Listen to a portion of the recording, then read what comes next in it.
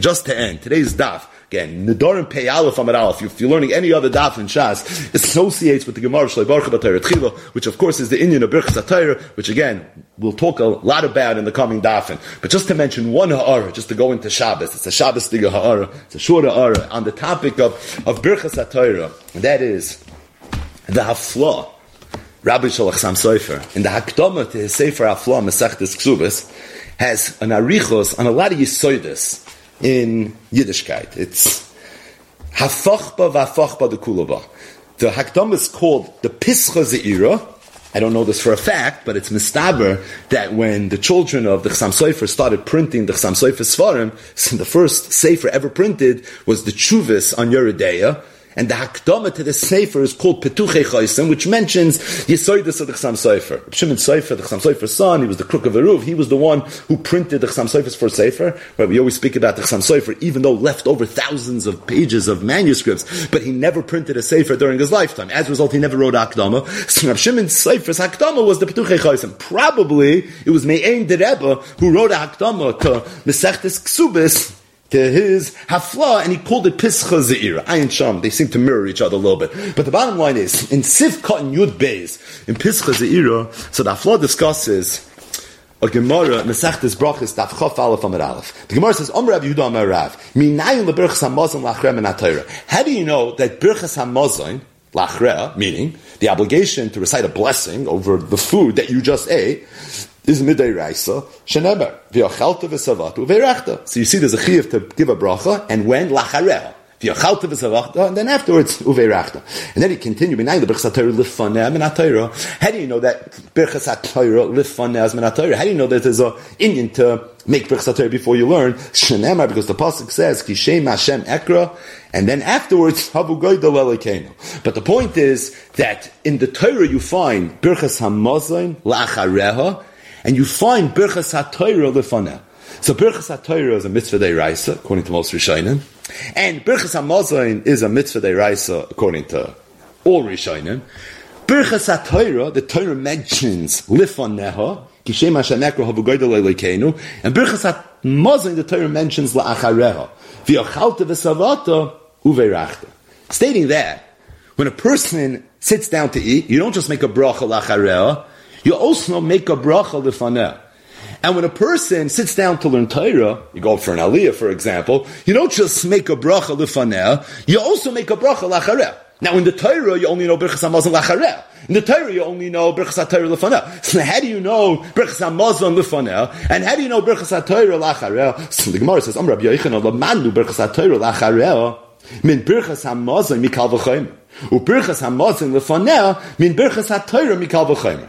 I know from a Kal V'chomer. I'll just read the words, and then we'll explain it very simply. Birchas HaTorah la'chareha min Birchas HaMazon mikal v'chomer. Ma Mazon.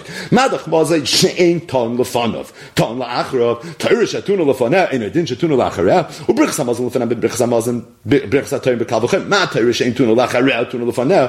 Mazon she'ton la'acharav. Ein adin she'ton lefanov. The bottom line is that Avada, there's a chiyuv to make a bracha before you eat, after you eat. There's a chiyuv to make Birchas HaTorah before you learn and after you learn. However, in the Torah wrote Birchas HaMazon la'chareha, and the Torah wrote Birchas HaTorah lifhaneh, and I'm supposed to know the other mikal v'chomer. Meaning, madach you make Birchas HaMazon la'chareha, certainly you're going to make Birchas HaMazon lifhaneh. And madach you make Birchas HaTorah lifhaneh, certainly you're going to make Birchas HaTorah la'chareha. The question is, what's the tifkeit in this kal v'chomer? So if you go through the Gemara, it's a little bit convoluted, but what's the tifkeit of the kal v'chomer? What's the pnimius of this kal v'chomer? Madach you make a bracha after you eat, for sure before you eat. And madach you make a bracha before you learn Torah, for sure after you learn Torah. So the Hafla said a dover nifla. He said that before a person engages in Olam Hazeh, he thinks, wow, this Olam Hazeh must be not shaykh, right? After he engages in the Olam Hazeh, no, overrated. In Ruchnius, it's just the opposite. In Ruchnius, before a person engages in his Ruchnius, he doesn't deher it 100%. Tamuru ukitayv Hashem. You have to taste to know that the Dvar Hashem is good. But afterwards, it's not shaykh. Afterwards, it's on another level, a little bit deeper. He says that before a person engages in Olam Hazeh, he has a tremendous taiva for it. After a person engages in Olam Hazeh, you sit down, you eat a big meal, you can't breathe. Right? You start opening your buttons, you can't breathe. You're disgusted from the food. It comes to a point where it's pashut disgusting. Torah, there's no such thing. There's no such thing that a person learns so much Torah, I can't look at another block of Gemara. It's just the opposite. Torah is, the more you learn Torah, the more you want it. And the more it opens up your mind, and the more Kaddish you become, and the more Torah you become. And the more you come to understanding of what exactly is going on. And you want it more and more. So says the Hafla, Madach, after you eat, you have to make a bracha on the food that right now is a shtickle disgusting. Sincerely, before you eat, when the taiva brennt, you should have to make a bracha. That's why the Torah told you, Birchas Hamazon Lacharel, and Mikal V'chomer, you'll understand, you should make a bracha before you eat as well. But as it relates to Torah, it's just the opposite. The Kal V'chomer gate pumpfaket. Madach, before you learn Torah, I'm not so in the mood of learning right now. I'm tired, I'm falling asleep. Another block Gemara. Right, it's too hard, it's too this, it's too that.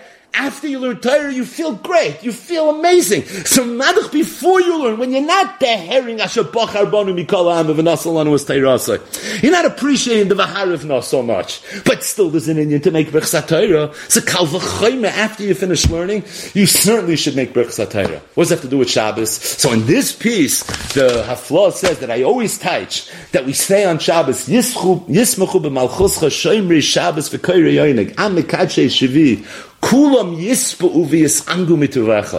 The Yidden that are mekadshe shvi, Yidden that live ruchnius, kulam yispu uviyas angu. He says, b'noyik shaba'olam, if a person is in a state of svia, he can't have tainig. Because the minute you're full, you're disgusted. It's not tainig anymore. The only time, says the Hafla, a person can go with Olam Hazeh, and it's ein l'davar soif, is when it comes to Taivas Mammon. That's what the Hafla says. Every Taiva you eat, there's only so much you can eat. Every Taiva is like that. But when it comes to Taivas Mammon, that's Ein L'Soif.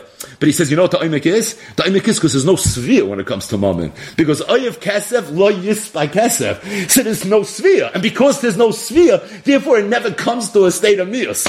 But to have Svia on the one hand, that I'm satisfied, I feel great, but also that I want more, and more is not going to be disgusting, that's only in Ruchnias. And that's Kulam Yispa Uviyas Angu Mituvacha.